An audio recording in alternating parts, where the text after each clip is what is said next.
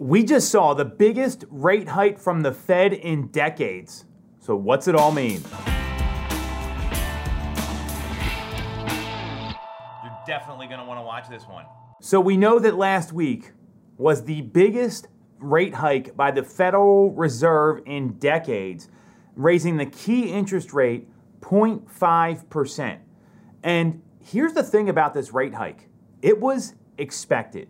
If you looked at what happened immediately after the meeting, the stock market rallied. Now, the stock market's a little all over the place right now. It's a little volatile.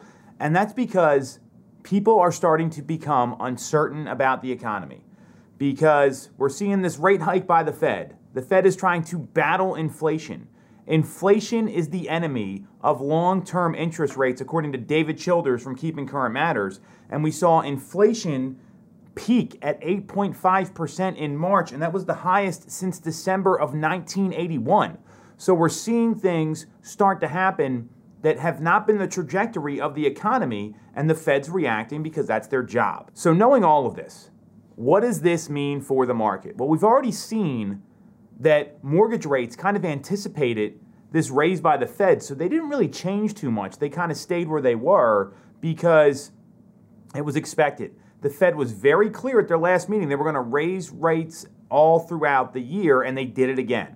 So what we're seeing now is that rates are in the mid 5% range. Affordability has gone down. The cost of money has gone up for people in the housing market, and inflation continues to be an issue. That's what the Fed is battling right now. So if you're selling or buying, here's what you need to know.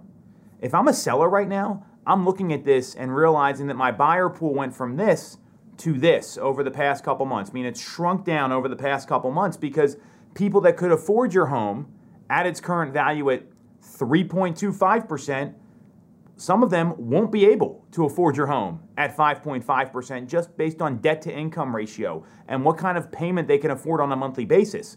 And this is likely going to continue.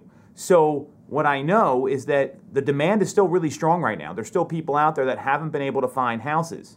That stems from back to 2020 and when the pandemic hit in March of 2020 up until now. So knowing that you still have demand, because ultimately it's a supply and demand issue in the market, supply is still low, demand is very strong. If I'm a seller, I want to take advantage of the demand because the low rates are gone. That's in the rearview mirror. So if I was thinking about selling next year or in the next 6 months, I'd be looking at how do I transact now? How do I move my time frame up to take advantage of the demand, because we're still seeing multiple offers, inspections getting waived, all those terms that only really materialize in the most seller-friendly market I've seen in the past 21 years.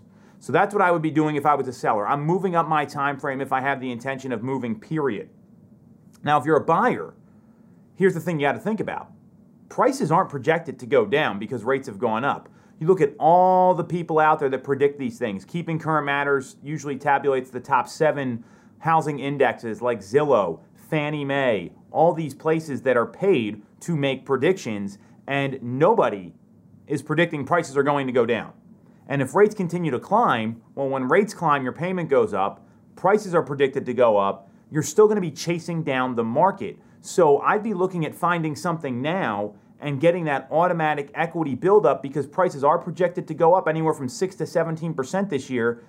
I'm imagining it's going to be somewhere in that 8 to 10% range based on what we're seeing here locally in the greater Philadelphia area.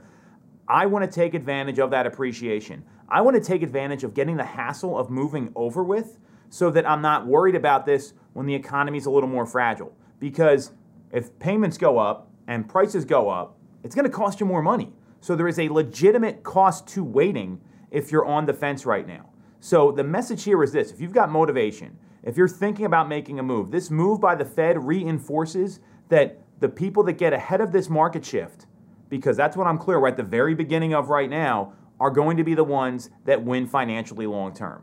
Obviously, every situation is different, so if you got questions, you need anything, you know where to reach us.